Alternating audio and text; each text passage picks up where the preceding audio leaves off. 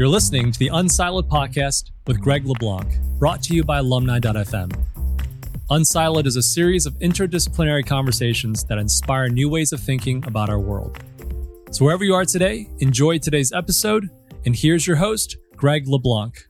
Welcome to Unsiloed. This is Greg LeBlanc, and I'm here today with Randy Nesse, who is the founder and director of the Center for Evolution and Medicine at Arizona State University. Welcome, Randy. Thanks so much, Greg. Great to be with you. And I forgot to mention, of course, that you're the author of some books that I've enjoyed.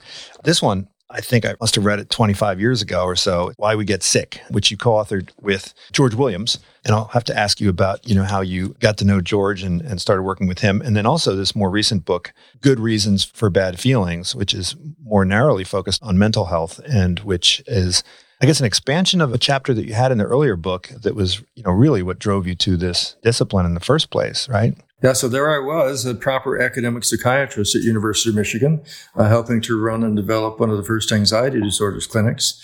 And I just felt like I didn't want to just be a pharmacologist or a psychoanalyst or behavior therapist. It seemed to me there had to be something much more fundamental. And I had always been interested in ethology, and it became clear to me that there's a whole science out there that we in psychiatry had not been using. And it was time to get into it. Now, why do you suppose it is? I think folks in psychiatry, folks in mental health, yes, they dismiss the Freudianism that we had in the earlier part of the 20th century. And I think most people in mental health would say that they are scientific and that they are doing the best type of evidence-based science when they focus on things like brain disorders and so forth. You didn't go in that direction. You went in a slightly different direction. What inspired you? I think you recounted in the book about how you encountered the work of sociobiology. I think you read some books and started going to some conferences. What inspired you to take this kind of evolutionary approach? Once I started talking with biologists at the museum at the University of Michigan, I suddenly realized that I and everyone in medicine had only been using one half of biology. That is, we were trying to figure out the mechanisms of everything, and we weren't taking seriously questions about why things are the way they are. I mean, why is the birth canal narrow, and why do we have vessels and nerves going between the light and our retina, and why can we choke, for goodness sakes? I mean, there's so many designs that once you look at them, it just seems stupid. And all of a sudden I realized that there's a whole foundation for understanding behavior that we haven't been using. I started reading books about animal behavior in particular, and the whole field of animal behavior was just changing at that time. It used to be German and descriptive. And after Bill Hamilton and George Williams and others, it became evolutionary. In fact, essentially all studies of animal behavior are now based on evolutionary thinking about why animals do what they do. And even still in psychiatry these days, very few people ever get a chance to learn any of that. Everyone's still focused just on one half of science. We're getting there a little bit. A group in the UK are especially advancing the cause. They have, I think, 1,500 members in their evolutionary psychiatry special interest group for the Royal College of Psychiatry. So it's gradually coming. But if you're a psychiatrist, you have to do what works right now. And trying to understand the basics doesn't seem all that practical. It turns out it is very practical in the long run, though. I wonder if you could elaborate on that, because if you have a car and the car has a problem, aren't you just worried about fixing it? Why do you need to know? For instance, I think you used the example of vapor lock, right? So, you have a problem in your car where the fuel's too hot and you just fix the problem by making it cooler. Why do you need to know why it got hot in the first place? What's the relevance? Don't you just want to fix the problem? You do just want to fix the problem. And your mechanic probably would say, cool down the engine and wait until your vapor lock stops. But if you step back from an engineer's point of view, which is what evolutionary medicine does, you instead say, well, why the heck do cars in general have vapor lock? And the answer is that it's very hard to pump vapors. You can only pump gas. And once things get too hot, which is often the case under the hood, thank goodness we now have fuel injection, which solves a lot of this. But for years and years, the best engineers in the world could not find reliable solutions to that. It's just an inherent vulnerability in gas-powered engines that are carbureted. And likewise in the body and in the mind, there are all kinds of other inherent vulnerabilities. And the question for us in evolutionary medicine and in evolutionary psychiatry is, so why didn't natural selection do better? What's the constraint? Why can't you make it better? Now, look, I understand why scientists are interested in these kind of why questions, because they're just fundamentally interested in the nature of things and they're curious. Doctors aren't necessarily scientists, right? Doctors are like car mechanics. And so what benefit do they get from educating? They're not. They're all trained to be scientists. That's not being fair to doctors. Most of them have quite good educations in science in general, only just one half. They're just studying the mechanics of things and not why things are the way they are. Yeah, it's so hard to try to master everything, isn't it? Let's go that direction just a minute, Greg, because you're interested in interdisciplinarity. And the great challenge for these fields is how the heck do you talk with doctors about a whole field of animal behavior and evolution that they don't know much about? And conversely, how do you get real experts in evolutionary biology and animal behavior and ethology to really talk seriously about mental disorders when a lot of them have opinions about it, but they've never seen a patient? And they, make guesses and speculations that are often pretty wild. Those of us who try to straddle the middle, well, it's pretty much of a no man's land out there because you can't know enough to really be right every time. I think this field has grown because of the generosity of a bunch of biologists. They've taken amateurs like me and listened carefully and said, well, you might be right about that, but you're certainly wrong about that. If you get straight in a kind way by really knowledgeable people, that can help you on your way.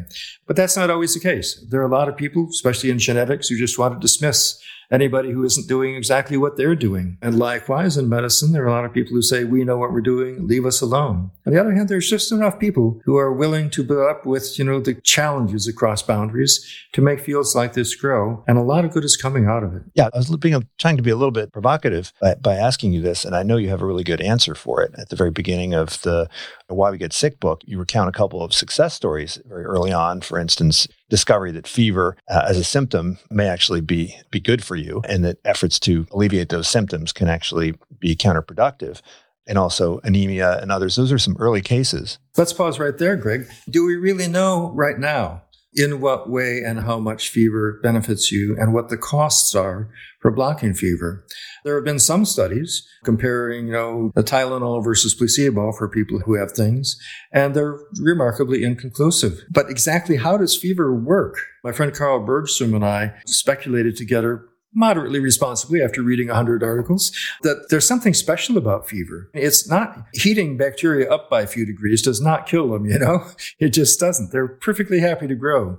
Instead, we speculated that it might well be that fever is a signal that can't be subverted. The bacteria and viruses have all kinds of special tricks to get around the mechanisms we use to control them. They shut down parts of our immune system. They hide in our immune cells. That's what HIV does. There's this arms race that's been going on for a few billion years. But fever is a pretty good mechanism for turning on a system to kill things because they can't turn off the fever, at least not very easily. Some of them I think probably can. But fever basically turns on a bunch of good immune responses. And then you have to ask the question, hey, if that's so good for you, why not have it on all the time? And the answer is that everything in the body is a trade-off. And you don't want your immune system cranked up all the time because that's going to be damaging tissues. And then you have to ask yourself, as I did, what about those people who take saunas every day for an hour and a half and crank up their body temperature? It seems like a healthy thing to do, but from an evolutionary point of view, thinking about how fever works and the trade-offs, that might well cause aging to speed up. And I've looked for data on this. I've never found anybody who's done the study. In Finland, for instance, you'd think, hey, they take saunas a lot there. Maybe they age more quickly or something, but you can't get the data because it turns out that people who take saunas a lot tend to be more into health anyhow. So that probably counterbalances anything. There's so much research just right, Greg, if only we could get people to see the questions. So you're saying then that this having a different theoretical approach leads you to ask a different type of question, different set of questions, which would then orient you in a different direction in terms of your research agenda. That's for sure. And even in the clinic, it really fundamentally changed what I did. I was looking back and saw I wrote my first paper on evolution and psychiatry in 1984. It's kind of embarrassing to say that most of the ideas that I have now were right there in that 1984 paper. One of them is that panic attacks are not just abnormal things that come out of a bad brain. They are a flight response that can be life-saving if you're in the face of some predator or other life-threatening danger. And I had spent the last 10 years in this anxiety clinic telling patients, no, it's not just your worries, it's actually a brain abnormality, and just do what we say with taking drugs and behavior therapy and you'll get better. And they didn't believe me. They said, well, I know it's my heart, I know it's my brain. But once I started explaining to them, I said, listen, what you're experiencing is a useful response but it's a false alarm. That fast breathing, those tight muscles, perfect to get you out of danger. That wish to get out of whatever small room you're in, perfect. That fear of open spaces were dangerous for us when we only had wooden spears. And all of a sudden, my patients' attitudes towards their own disorders changed dramatically. Instead of saying, oh, I'm a defective person, they started saying, wow, I have advantages as well as disadvantages. And the fact that I can see that this is a false alarm in the system, hey, I'm going to start paying attention to my panic attacks about as much as I pay attention to my smoke detector when it goes off when I'm making toast. It just fundamentally changed their whole schema about how they think about themselves and their illness. Yeah, I think what's unique about this evolutionary approach is that, and to me, it resembles economics in a lot of ways because it really is all about trade-offs. And, the answer to every question that I ask my students in my classes is, it usually begins with, it depends. Is this a good thing or a bad thing? It depends, right? Let's look at the costs and let's look at the benefits of everything. And I think it's that lens through which you view everything, which forces you to search for things that you wouldn't otherwise search for. So you're an economist by background in part, is that right? I was an historian originally, and then I wound up as an economist by default. But one time I was asked to teach biology, and I realized that all I had to do was use the same models, just cross out the terms. And instead of utility, optimum maximization, constrained maximization of utility or profit, it was just constrained, maximization of fitness. That's right. I actually had the privilege of co-teaching a course on evolutionary medicine with an economist one year. And we had a ball because just as you say, there's nothing in the body that can be perfect. Right now, I'm writing a chapter about evolution and anxiety. So how much anxiety do you want? What's the optimal amount? Everybody says, oh, I'd like to be really calm. Yeah, but you're liable to do stupid, dangerous things and die. So you don't want to be way towards that. We call it hypophobia. Hypophobia is a disorder I never recognized as an anxiety expert. But just like you can have too much immune response or not enough immune response, you can have too little anxiety, and it's fatal, but nobody comes to the clinic complaining about it. The vast majority of people, though, have too much anxiety. We all think we have too much anxiety. So how come it's set way towards that end of the spectrum? And the answer there is that, hey, an anxiety is cheap. It makes us feel awful, but natural selection doesn't care about that. It's cheap and protects us from potentially really bad things happening. And it's good for our genes, even if it makes us miserable. Well, I think you demonstrate how this way of thinking comes from signal detection theory. And in the world of data, I teach data science. And when we're teaching data science, it's all about classifiers and confusion matrices and false positives and false negatives. And accuracy is never the goal, right? It's cost minimization or benefit maximization. And so when your cost of a false positive and the cost of a false negative are radically different, then actually making more errors could be the right way. Yeah. And in fact, you have to ask, what are we trying to maximize? And this still blows me away, Greg. I still am disturbed by the whole recognition that natural selection does not shape us for health or happiness or good relationships. It shapes us to do whatever is good for our genes. Usually that's the same thing, because if you're dead, you can't reproduce, right? But most people spend so much time feeling pretty miserable because of emotions that are there to get them to do things good for their genes. Everybody is full of unrequited love or sexual longing or frustration or anger and for status competitions. Most of those things don't help us all that much, but they are, helping our genes if we try to relieve ourselves of those kinds of unhappiness. It's a very broad perspective. It doesn't change things. You can't just say, oh, it's just my genes trying to get me to do it.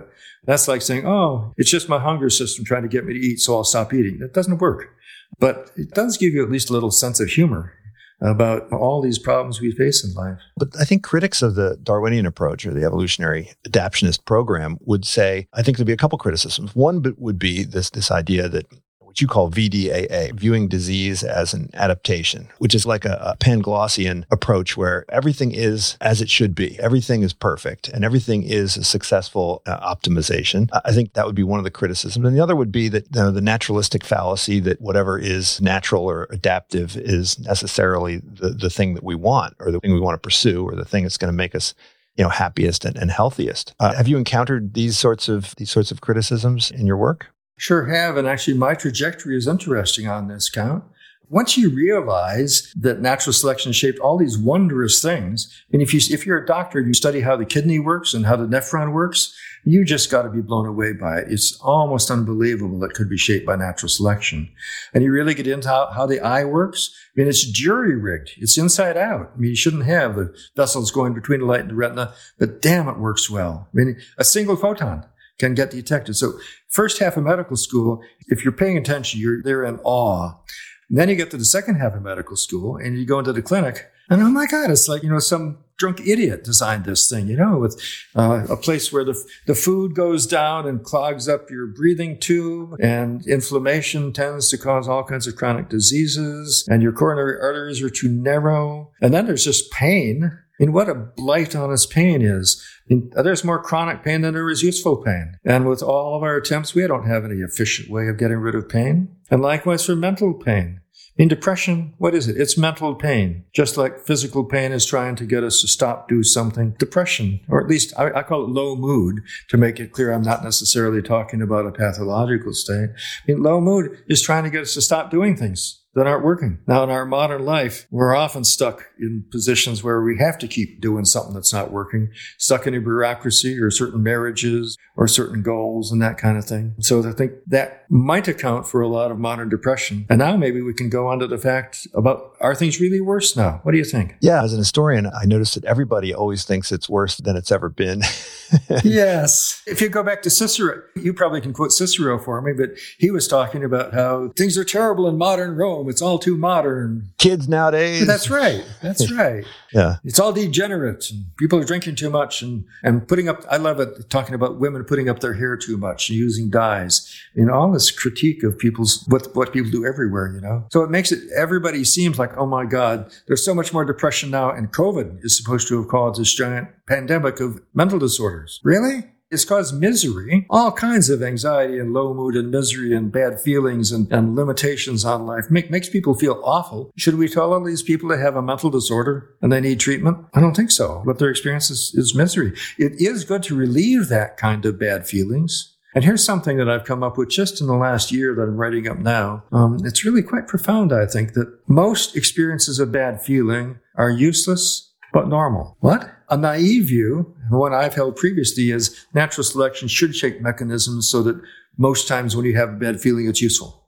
And if it's not useful, it's probably because the brain isn't working. I think a lot of people automatically assume that, but it's wrong. In the first place, as we talked a minute ago, there are lots of false alarms in a perfectly normal system.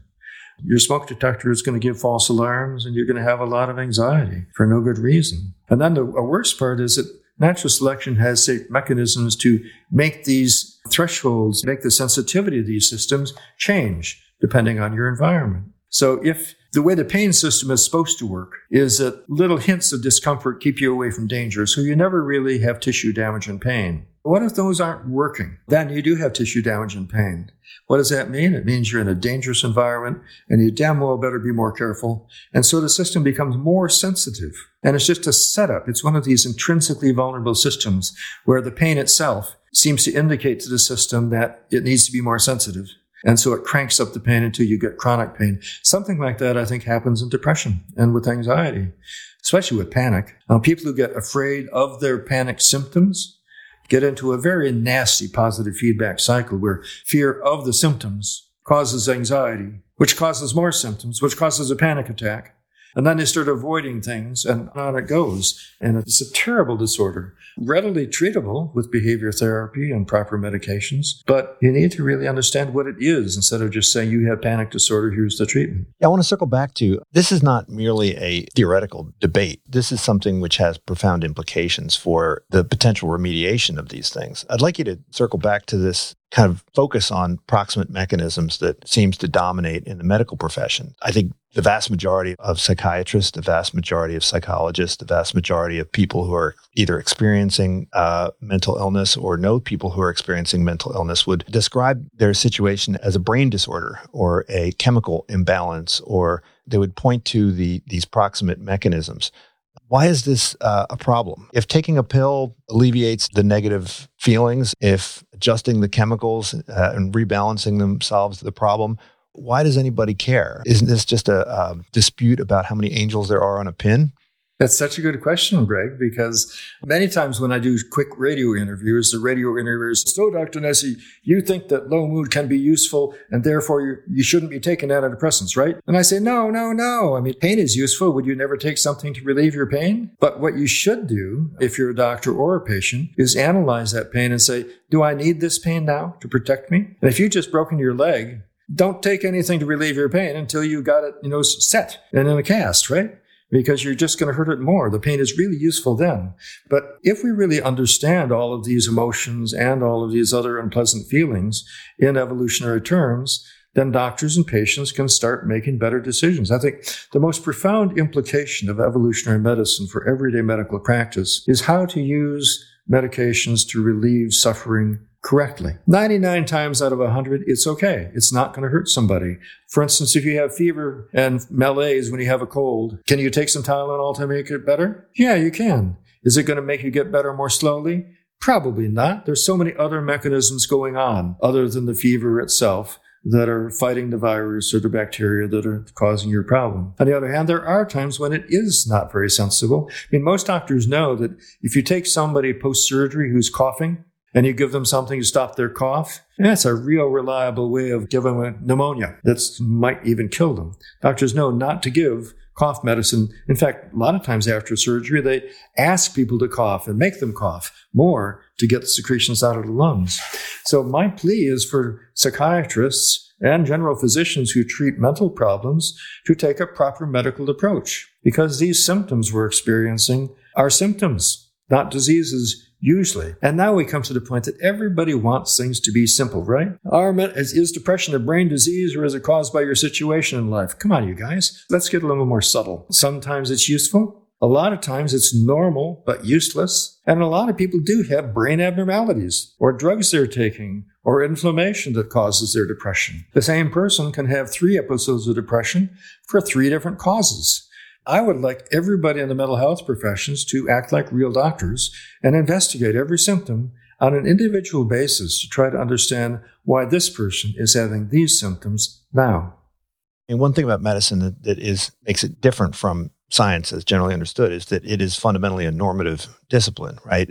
Science describes what happens and what causes it and so forth, but medicine is it's normative in the sense that you have sick and you have healthy, and healthy is where you want to be and sick is where you don't want to be. And these norms inform what doctors will do. And so you describe an interesting about the DSM-5 and the debate around classifying these, disorders. And you describe how, if someone is experiencing a negative mood in the aftermath of the death of a loved one, that could be classified as a disorder. It's unavoidable that you're going to have kind of normative principles in a practical discipline like medicine. Do you think that we do a good enough job of debating the implied normativity of these I think maybe we do. Descriptive terms? We do too good a job of trying to argue about these things. One of the articles I've written that's lasted the longest and is still quoted widely is called On the Difficulty of Defining Disease. So it was for a big conference where we were all supposed to get together and finally decide what is disease and what is not disease. And my point is, hey, take an evolutionary viewpoint and you realize that this is not a question we're going to come to an answer about, partly because of what you're talking about, partly because it's normative as well as dysfunctional. There's a fellow named Jerry Wakefield who I think has been the leader in this, and he's written several wonderful books about medicine and about depression and anxiety, pointing out what he calls harmful dysfunction as a phrase to define what he means by disease. And he takes a wonderful evolutionary view by dysfunction. He says it's not a disease unless it's something that's not working right. But it's also got to be harmful, and it's much harder to figure out what is harmful because that's a judgment that we make in our social context. I'm writing another paper very soon with a philosopher in Australia named Paul Griffiths, and we're going to revisit this whole issue and see if we can't make progress. But I think my theme will continue to be, hey, guys, we're not going to define what disease is because that's an essentialized notion of something that it doesn't have a specific reality in the world. It's our attempt to make sense of bodies either not working right or making us feel bad when they are working right. Well, our views of what are good and bad or sick and healthy, they are socially created to some degree, and they vary over time. So the notion of pain, for instance, I think there have been times in our culture where pain is considered a fortifying thing, something that you have to go through. It builds character, right? Some of us may have had some parents who believe that, to something that is an unalloyed bad thing that needs to be alleviated. Or we live in a culture, at least in America, where happiness is, hey, we have a right to pursue it. We have a duty to pursue it. And if your mood is low, then, there's something wrong with you. Like you should feel bad. This isn't true, I think, in every society. It's certainly more true in ours than others. I have such an ambivalent relationship with the marvelous field of positive psychology because it was a long time coming that people paid attention to positive emotions as well as just negative ones. The negative ones are the ones people want help with, so it's obvious we should study those. And finally, a bunch of really good psychologists began studying positive emotions. But there is this strong tendency to be like, we should feel positive emotions and we should strive for positive emotions. There are some pretty easy ways that they suggest where you can feel better about your life. I mean, simply writing down every day some things you're grateful for and connecting with people you care about really can make life better promptly. On the other hand, I also see people striving for happiness as a goal. And probably my deepest insight about low mood, the one that my residents tell me helps them more than anything else I've ever taught them, is that pursuing an unreachable goal, that's what sets off normal low mood, because the low mood is trying to get you to stop doing stuff that's wasteful and hopeless. And if you keep on trying to accomplish something where you're not making any progress, well, then the ordinary low mood escalates up into bad depression. Eric Klinger was the psychologist who wrote profoundly about this back in 1975. I wish I had read it years before, and I wish every psychiatrist and clinical psychologist would read it now.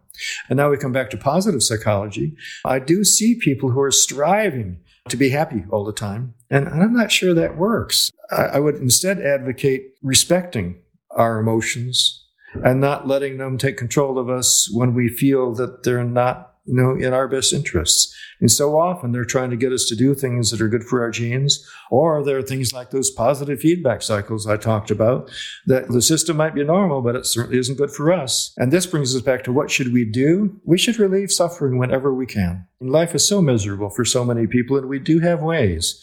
Medications and meditation and psychotherapy and other things. We can make life better now, and it's wonderful that we have some skills to do it. But that doesn't mean we should just say your negative emotions are bad or brain problems. And now I'm going to pause a second and say, just so there's no misunderstanding, a lot of them are brain problems. And we do need to keep looking for that. This simplification where people try to make one generalizations for everything is just the bane of subtle thinking in this field. I was wondering if you could dig into this idea of your mood model is one that's based on foraging theory and this idea of propitiousness. Could you dig into that a little bit more and elaborate on it for us? I spent a whole year just trying to understand emotions, Greg. I figured, hey, if I'm going to be treating people with emotional problems all day, I should understand the science of emotions. And I went to my 1,000-page psychiatry textbook, and it had 1/2 of 1 page about the emotions. So I thought, I'll figure this out. I'll get in and read a bunch of stuff.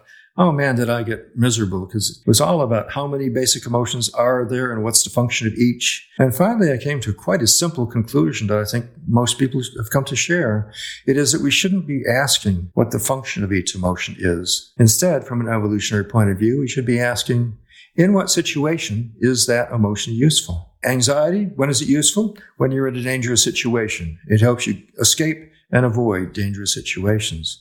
Low mood is harder. In what situation is low mood useful? Well, in what situations is it best be pessimistic and not want to do anything and feel bad about yourself? But it turns out that there's a lot of situations in which that's the case. The most global one I call unpropitious situations, but that's just fancy talk for, situations where no matter what you do, you're wasting your energy. But one thing I've been coming clear about with the chapter I've just been writing for a book on evolution and psychiatry is that natural selection has gradually differentiated global mood or the depression into all kinds of subtypes to cope with different kinds of situations. One might be, you can't find any food, and every time you go walking for a few kilometers to find some, you're wasting your effort.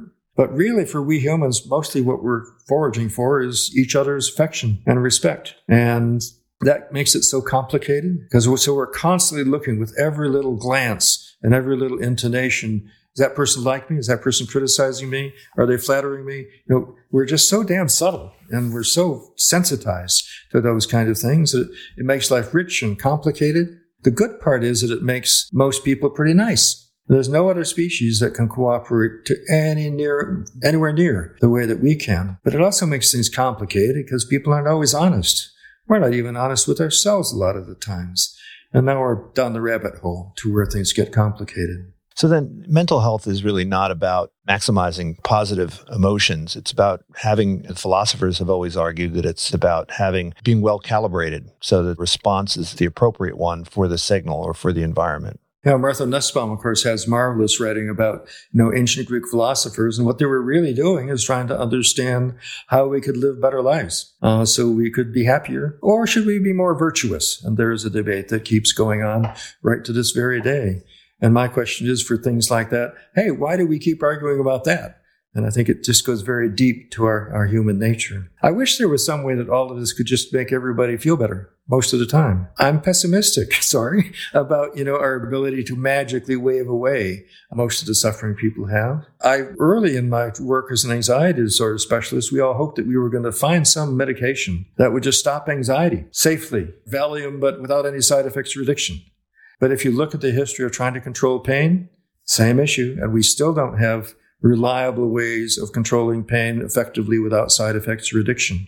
And the whole system doesn't involve a few neurons or a few genes. It involves the entire system that's been shaped by natural selection. And here's a hobby horse of mine. I've been writing recently about what I call tacit creationism. And by that, I mean the tendency to think about the body and the mind as if they're machines with separate parts designed by an engineer, each one of which has a function connected in straightforward ways. And I think this is not just in psychiatry and not just in medicine. It's all through biology. We try to label each part of the brain. What's its function? We try to name each gene in terms of what's its function. But that's not what natural selection shapes. Natural selection shapes organic complexity, where every single thing has multiple functions, and every single function is carried out by multiple genes and multiple neurotransmitters. It wasn't very many years ago we were trying to say dopamine causes schizophrenia and serotonin deficit causes depression and other things cause anxiety. Sorry, different neurotransmitters have somewhat different roles, but that kind of simple mapping, it again reflects this human tendency for we're seduced by simplicity. We're just desperate for monocausal explanations. And that's good because it's hard to even talk to somebody about the real complexity going on, but it's wrong when we try to make these simplistic assumptions. Well, I think another point is that even if you're super well calibrated for the objectives that would maximize your fitness, that doesn't mean you're well calibrated for a happy or a fulfilling life. I think there's countless examples. You talk about the hedonic treadmill, for instance. I mean, this is a fantastic adaptation if you're trying to get individuals to pursue grand goals that will lead to greater reproductive success. It's not necessarily a recipe for an enjoyable, happy, and fulfilling life, right? I think the social groups we are in deserve more study in terms of how they influence us. Every university now is trying to do things to make life better for their students and faculty. Work-life balance courses even, to help people do work-life balance. And then at the end of the year, they say, and how many papers did you write? And how many grants did you get? And how many patients did you see?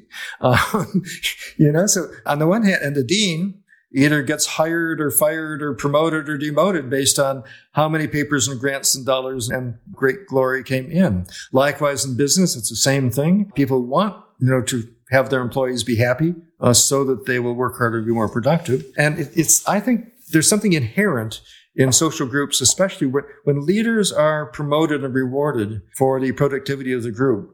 On the one hand, they say they want to protect and help and like their employees and the people in the group. But they also do a lot of things to provide the rewards to the people who do much more for that group instead of their family and themselves. Is this too cynical? What do you think, Greg?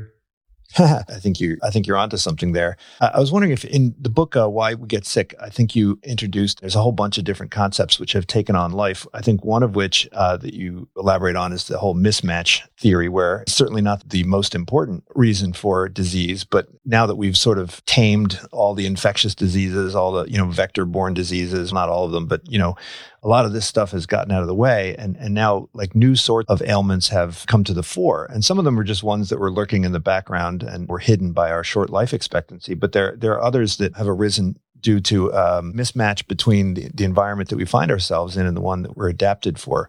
I was wondering if you could, comment on how that has taken on a life of its own. I mean, we're surrounded by people who are advocating the paleo diet and saying that we need to run barefoot and so forth. It seems to have been at least influential for a small group of people, but I would guess that for most, this hasn't really sunk in. I know if my dentist tells me that my teeth are crooked because of my genes, and my eye doctor tells me that I need eyeglasses because of my genes, and it hasn't been adopted uniformly. Some have really embraced this and maybe even gone overboard with it, and others have really failed to acknowledge it. Yeah. So this whole idea of mismatch is something that George Williams and I emphasized in that book. And I was delighted just a few days ago to get a paper that's soon to be published by my philosopher friend Paul Griffiths, where he, in 92 pages, goes through in exquisite detail the origins of the idea of mismatch and how it's applied and misapplied in medicine and elsewhere. I look forward to reading it very carefully. Well, I thought it started with Genesis. Didn't it start with Genesis? I thought Genesis was the first mismatch story. Well, you read about Noah in his tent lying drunk and naked in the Bible. If they hadn't had ways of fermenting and storing liquor, there wouldn't have been that story in the Bible. And in ancient Rome, you know what they did in ancient Rome to make their wine taste better? They put ground up lead in their wine. I mean, now we're panicked about even touching lead, right? They put lead in their wine, and there's in fact, you're a historian, you may know this better than I do, but some historians have said that the rich Romans were the only one who could afford leaded wine. And guess what that did to them and their children? Just wiped out the mental capacity of the entire upper class. So this goes back a long ways. I think, again, as always, there's a tendency to generalize. In psychiatry, there are several books written saying all mental disorders are products of mismatch in modern life. No, that's not true. Some are, though. I think in particular, addiction and eating disorders deserve special scrutiny. You can't get addicted to something if you can't get reliable supplies of it. Alcohol has been with us a long time because it's so much fun and it's easy to make and transport. You can do it any place. Other drugs, you can get them from plants, and many cultures have, but pure supplies and hypodermic needles and cigarette papers, those are all kind of new, so they make it possible to get addicted to nicotine and other kinds of things. So I've been trying to think more deeply about how should we think about why we are vulnerable to addiction, because those are some of the greatest, curses on our whole species. And first you have to ask, so what's the trait that's a product of natural selection? And the trait is we really get off on drugs. We like them, and they cause reward mechanisms to get stimulated. So then you ask the second evolutionary question, is that preference for taking drugs and alcohol something shaped by natural selection, or is it an accident? Now, I come down quite strongly on the fact, hey, it's an accident. We got a brain, it's run by chemicals. The chemicals that run the reward system are dopaminergic and the like. And so things that stimulate those areas of the brain and those chemicals reinforce us, and we get trapped into cycles of using them more. Other people don't agree with me. They would say that maybe we like alcohol because it is safer than drinking water way back when. Or maybe it makes us bond better with other people. Maybe using nicotine deworms us. It's hard to test those hypotheses. But again, something that's built into us is this fascination with function. And so I think once you get the idea that natural selection does shape all these interesting, subtle adaptations, it's very tempting to go ahead and try to ask for everything. How is it useful? What I've tried to demonstrate in this little discussion about addiction is the question isn't why did natural selection shape addiction? The question is, why did natural selection shape brains that get off on drugs? And we don't have a secure answer to that question yet. The second part, or the third part really, to a full explanation of addiction is the prevalence of runaway feedback processes, vicious cycles. And the problem with taking drugs is the more you take, the more you want. And now we come to eating disorders. Much the same thing there, People keep talking about, there's a lot of papers saying, how are eating disorders useful? If I had to say one thing about the challenge and the mistake that's common in evolutionary psychiatry and evolutionary medicine, it is trying to say, how is this disorder useful? Disorders aren't useful. On the other hand, the traits that make us vulnerable to those disorders are useful, and there are good evolutionary reasons why those traits leave us vulnerable. One big one is mismatch that we were coming back to. But I think we need for every disorder to try to understand in more depth. Let me go on about eating disorders for just a second. Why is it that we're vulnerable to eating disorders? And some people say, well, it's to stop reproduction at times when you don't have enough food so you don't waste a pregnancy. Yeah, but you don't have to stop eating to stop reproduction. Yeah, your body does that all by itself just fine. If you're going to stop eating when you're already starving, that'll kill you. So that kind of explanation doesn't work at all. Here's another ridiculous one, I think. People who are anorexic run a lot. And someone suggested that when you're starving, it's good to run a lot to go to someplace else where there might be more food. Maybe, but if you talk with people who are anorexic about why they run, they say it's to lose weight. It's not to run to find someplace. So how do we understand eating disorders? Well, there is another mechanism in there that is prepared to protect us against famine. When we're starving, there's a built-in mechanism that makes us find whatever food we can and eat it as fast as we can, and even to hide that food from other people. Anorexics are notorious for concealing their eating and concealing their food. If you're starving, that's a really smart thing to do. So what happens in modern life? In modern life, we starve ourselves, trying to lose weight, thinking that our willpower can triumph over our appetites.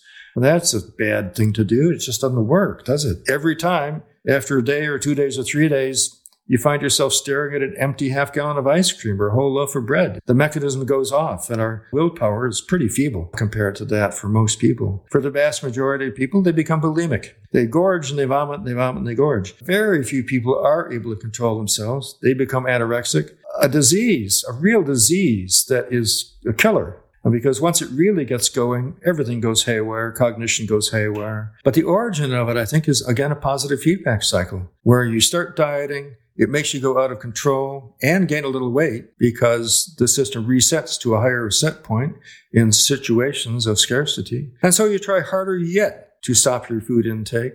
And for both eating disorders and addiction, I think at the base of this is something you might be especially interested in.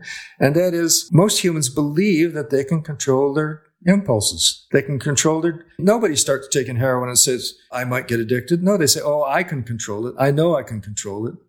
And nobody people diet and say, oh, I can just stop my eating. Overwhelmingly, it's not true. But our minds are shaped in ways to make it seem like it's true. Well, I think for most people, when they hear about, say, something like Darwinian medicine, they're probably thinking that you're concerned only with hardwired behaviors and hardwired biological tendencies. But in fact, quite a bit of it is context dependent, is environment contingent. And the things that are evolved are really if-then mechanisms. And so you might have mental disorders that are radically different from society to society or from time period to time period based on the cultural conditions of that society or the technological conditions of that society. There's a whole literature, right, on, like the wandering disease in the 18th century. And there's the disease of the shrinking penis in the Philippines. And anorexia is something that you don't see, in all parts of the world. I think wherever you find people stopping food intake for whatever reason, and I think there were religious devotees back centuries ago who would stop eating and got into the same kind of patterns. Modern times, it's people trying to make their bodies match some cultural ideal, which is probably why there's so much more of it now. So I want to get back to some of the kind of psychological problems that might be more common now than in the past. And, I certainly I don't want to fall prey to the idea that everything's getting worse. And you certainly see in the media lots of concerns that depression is on the rise among young people. And there's certainly a great deal of medication that's being given to our children today, and the rates, or at least the diagnosed rates of a variety of psychological ailments seem to be on the rise.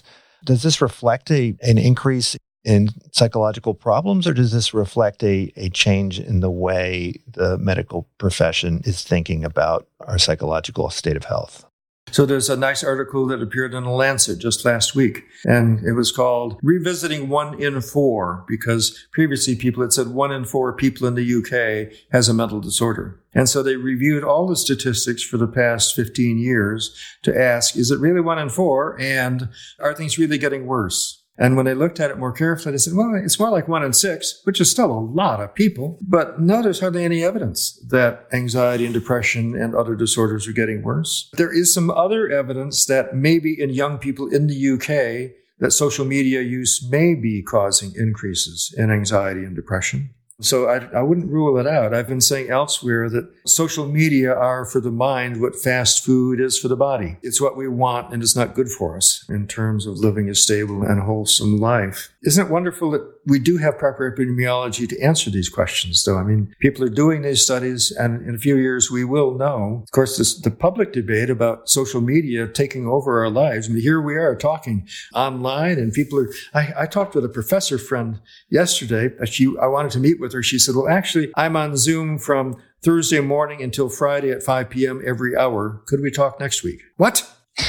You're on Zoom every single hour? That's cruel and unusual punishment. But in a way, I mean, if someone says diabetes is a problem, obesity is a problem, and it's a result of this, say, mismatch, I don't think the right counter to that is to say, yeah, people had cholera 100 years ago. Because it's not really saying, like, the relevant question is not, are we better or worse off than we were 200 years ago? Exactly. The question is, are we as good as we could be? So even if mental illness is the same now as it was 50 years ago, they had very different reasons, like the Nazis, right, or whatever, or high infant mortality rates, or maybe we should be in a better place mentally now. And if we're not, maybe it's because there are these things like social media that we could potentially So there's real regulate. evidence about this, Greg, that I think we can attend to. I mean, rates of depression in Japan and Korea are about 1/8 of what they are in the United States. The United States is the world leader. But is that just depression because we rates. overdiagnose? I mean, we overdiagnose it's not. prostate cancer. No, it's not. These are proper epidemiological, random selected subjects studied in standardized ways. No, I think these are real differences in these disorders. You do not find these differences for obsessive-compulsive disorder or autism or schizophrenia. I think those disorders are an entirely different category. And on the one hand, we have anxiety and depression. Those are emotions that are useful sometimes and really prone to dysregulation and prone to going off when they're useless but normal. But with these other disorders in the middle, these behavioral things like addiction and eating disorders, those are behavioral problems where people get into positive feedback cycles that trap them. But then you go further towards the cognitive, highly heritable disorders like schizophrenia, OCD, bipolar disorder, and autism. Those things, I think, reflect fundamental limits on how good you can make the mental apparatus. It's like computer programs, they're going to crash. And the people who make them keep trying to make them so they don't crash. But there's always something in there that is going to make them crash. And it's like the automobile that we started with. You were talking about vapor lock. It's intrinsic to gasoline engines to have engineering challenge to avoid vapor lock. And the idea I'm working on right now is one that there may be many aspects of the mind that are problems for the same reason that we have problems with our hips and our ankles and our feet. Standing upright was a huge innovation, but it was also a huge transition. And it's left us not only with pain in all of those joints, but with hemorrhoids and with hernias and with all kinds of other problems. Maybe in another 1,000,000 years, natural selection will take care of those things. But in the meanwhile, the whole system is very slowly adjusting to a whole new way of standing up. And I think in our social world, it's not just the past 1,000,000 years, it's the past 10 to 20,000 years, where all of a sudden we have cities and bureaucracies and economies. And we've coped remarkably well. We're such an adaptable species. But I do think we're in this new niche. We're in a fundamentally new social cognitive niche. And it's damned hard for an old-fashioned system to make the adaptations. And I think there are aspects of our mental apparatus are just like our bad hips and our bad knees that are just going to take a long time to adapt to this new niche. I think you're absolutely right. I mean, if you look at the kludge that is standing upright and the impact it has on birth and our backs and so forth, there's not a whole lot we can do about it except wait another couple 100,000 years to evolve better backs. And we may not be able to. But other things like plantar fasciitis are a direct result of much, much more recent social phenomenon that could be easily adapted. Having a different chair design or having people squat instead of sit on chairs. Those are relatively easy fixes. I'm not sure if everybody knows what plantar fasciitis is. Can I ask if you've had that? I haven't, but I do have a lot of cramping in my feet, which I suspect is due to sitting quite a bit. I've been bothered by plantar fasciitis a couple of times, so I had to ride my bike instead of walking and the like. And from an evolutionary viewpoint, this is a product of mismatch. Our ancestors didn't have chairs to sit in. They squatted with their butt slightly touching the ground, constantly stretching the band of tissue that goes from the heel to the big toe. And because that was constantly stretched, it was fine.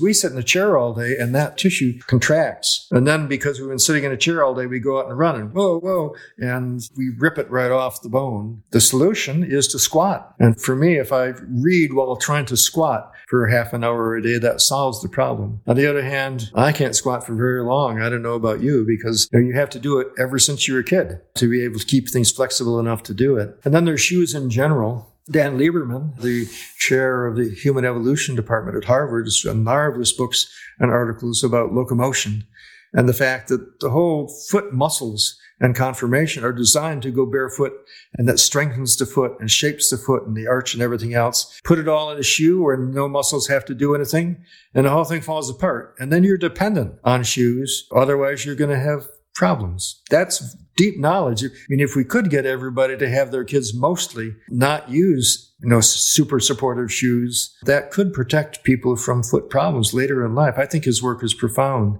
in its ability to prevent real crippling disorders. So I heard a talk recently by the head of Stanford's medical school, and he said, we don't have a healthcare system. We have a sick care system. And our doctors, their job is to go in and make sick people well again. And what we really want is we want a system that kind of reduces the likelihood that people become sick. But that seems to require a vastly larger research agenda, and particularly in the area of mental health, where you point out that research into mental health is just a tiny fraction of, say, research into cancer. But it seems like it's almost impossible to do that kind of research without also doing research into, sociology and economics and philosophy. I mean, if you really want people to be healthy, maybe, for instance, diabetes, instead of giving insulin, it might be to make soda illegal, or instead of, having people would find a way to get their soda.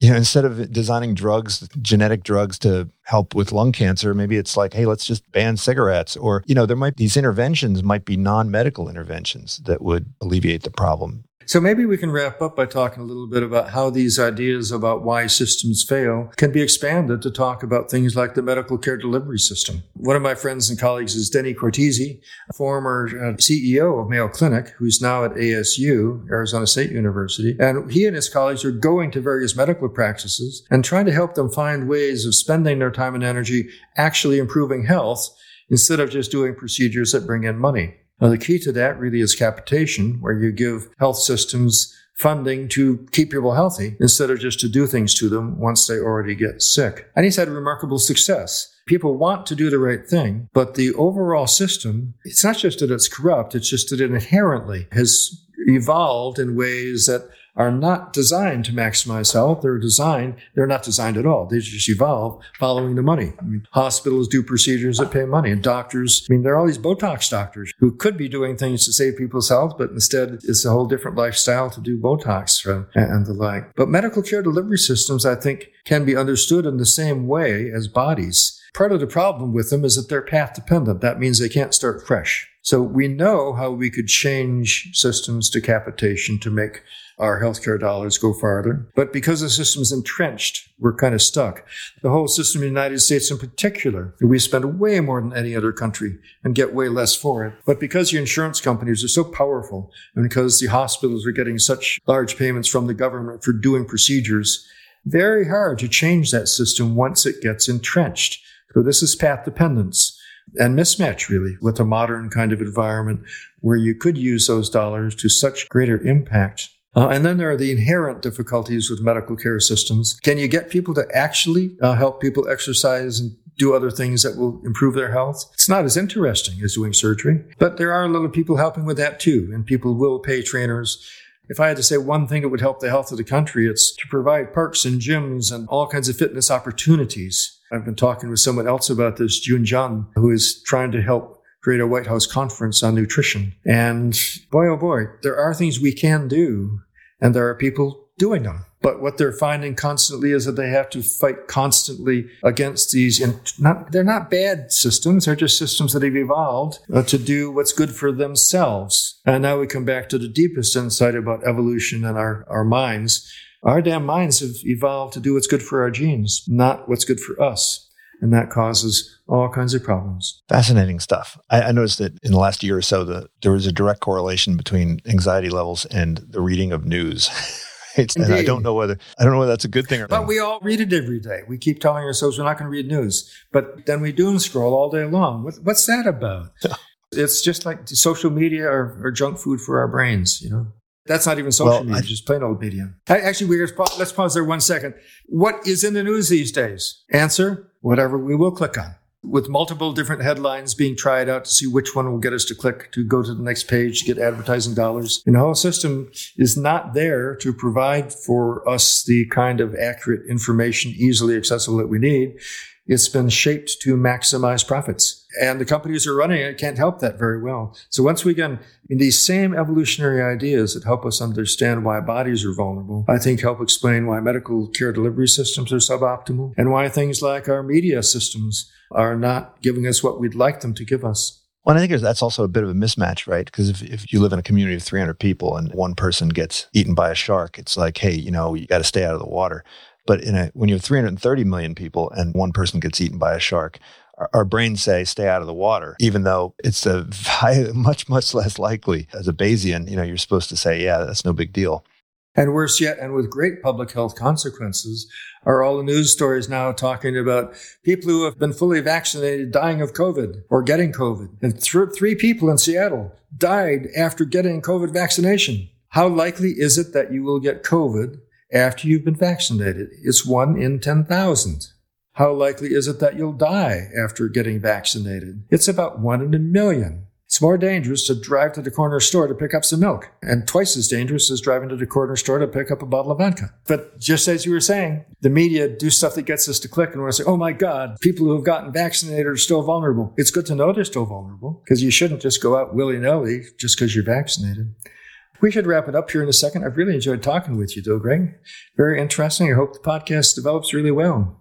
Well, Randy, I miss going to all the conferences and learning from everybody in person. But this book was, I found this book unputdownable 20 years ago, and I was glad to reread it in preparation for this. And so much of it is still relevant. So much of it is still fresh. I think there's still so much that can be learned from this book. And of course, this book is wonderful. I think anybody who has concerns about mental illness or low mood or has experienced it, which means every human being, should, definitely think about this. And this is not just a work of medicine. It's also a book of psychology, biology, and philosophy, indeed. You quote Aristotle and... It's trying to get my fellow psychiatrists on board with bringing in this new science and be interesting at the same time. People who are interested should go to goodreasons.info. Goodreasons.info has all the information, and I'd love for people to spread the word. We'll promote that. So thanks so much, Randy, for joining. I appreciate it. Appreciate the opportunity, Greg. Thanks very much. Look forward to being with you again sometime. Thank you for tuning in to the Unsiloed podcast. If you enjoyed today's episode, please give us a 5-star rating and review. To listen to other episodes, please visit our website at www.unsiloedpodcast.com.